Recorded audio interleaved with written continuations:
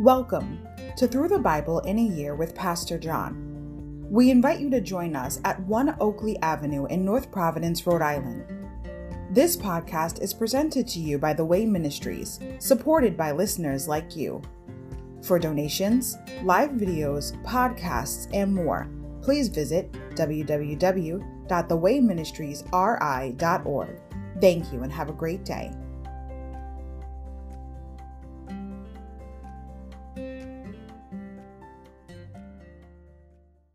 Hi everybody, welcome to Through the Bible in a Year with Pastor John.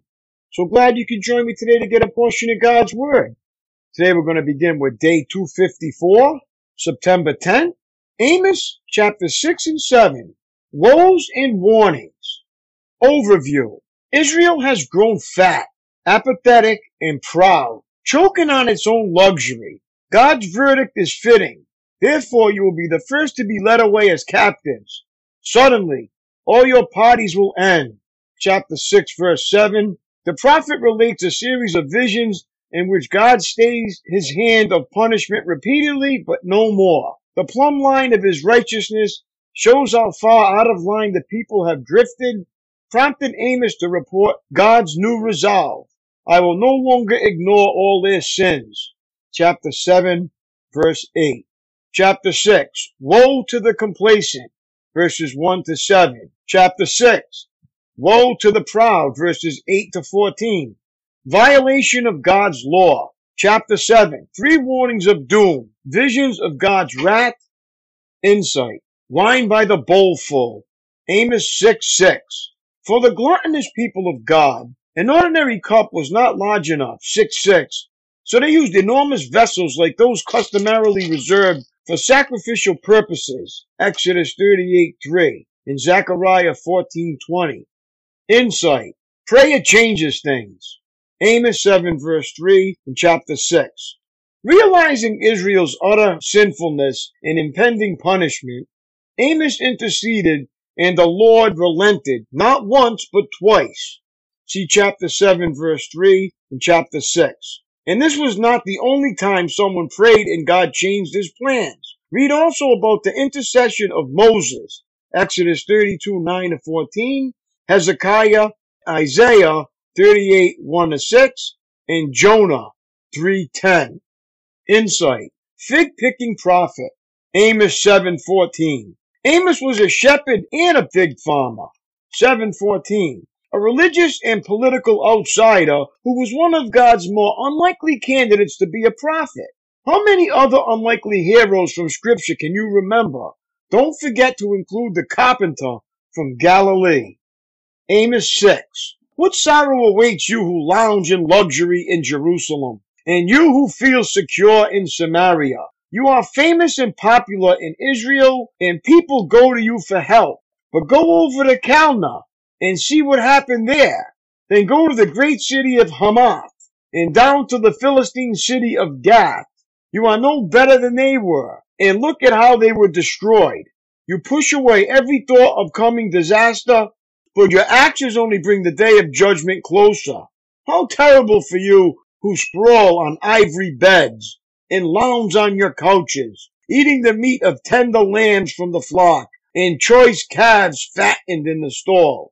You sing trivial songs to the sound of the harp and fancy yourselves to be great musicians like David. You drink wine by the bowlful and perfume yourselves with fragrant lotions. You care nothing about the ruin of your nation. Therefore, you will be the first to be led away as captives. Suddenly, all your parties will end. The sovereign Lord has sworn by his own name, and this is what the Lord God of heaven's army says. I despise the arrogance of Israel, and I hate their fortresses. I will give this city and everything in it to their enemies. If there are 10 men left in one house, they will all die. And when a relative who is responsible to dispose of the dead goes into the house to carry out the bodies, he will ask the last survivor, is anyone else with you? When the person begins to swear no, bye, he will interrupt and say, stop, don't even mention the name of the Lord. When the Lord gives the command, homes both great and small will be smashed to pieces. Can horses gallop over boulders? Can oxen be used to plow them? But that's how foolish you are when you turn justice into poison and the sweet fruit of righteousness into bitterness. And you brag about your conquest of Lo-Debar. You boast. Didn't we take Carnaim by our own strength?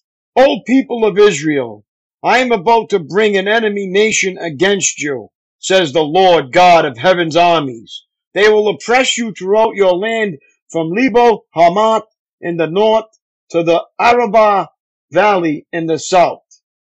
Amos 7. A vision of locusts. The sovereign Lord showed me a vision. I saw him preparing to send a vast swarm of locusts over the land. This was after the king's share had been harvested from the fields and as the main crop was coming up. In my vision, the locusts ate every green plant in sight. Then I said, O sovereign Lord, please forgive us, or we will not survive, for Israel is so small. So the Lord relented from this plan. I will not do it, he said. A vision of fire. Then the sovereign Lord showed me another vision. I saw him preparing to punish his people with a great fire. The fire had burned up the depths of the sea and was devouring the entire land. Then I said, O sovereign Lord, please stop or we will not survive, for Israel is so small. Then the Lord relented from this plan too. I will not do that either, said the sovereign Lord. A vision of a plumb line. Then he showed me another vision. I saw the Lord standing beside a wall that had been built using a plumb line. He was using a plumb line to see if it was still straight. And the Lord said to me, Amos, what do you see? I answered, a plumb line. And the Lord replied, I will test my people with this plumb line. I will no longer ignore all their sins.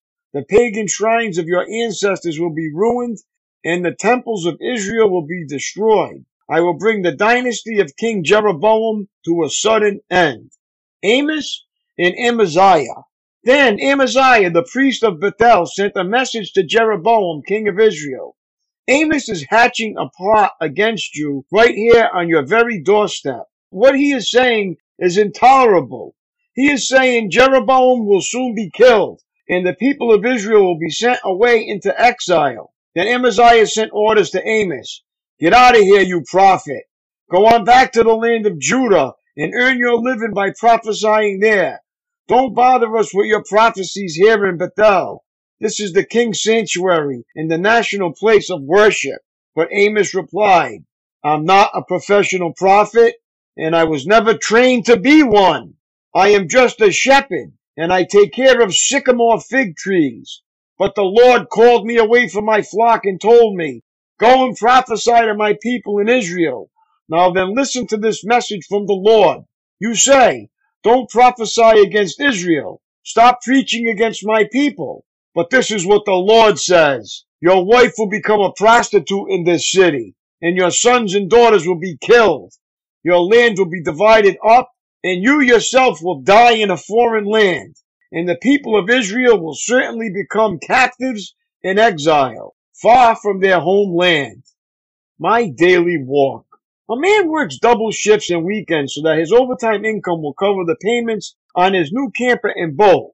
But when vacation time comes, he's too exhausted to drive to the lake. A wealthy executive relates how, as a young man, he recklessly neglected his health to make millions, and now, later in life, he finds himself spending the millions he earned to regain the health he lost.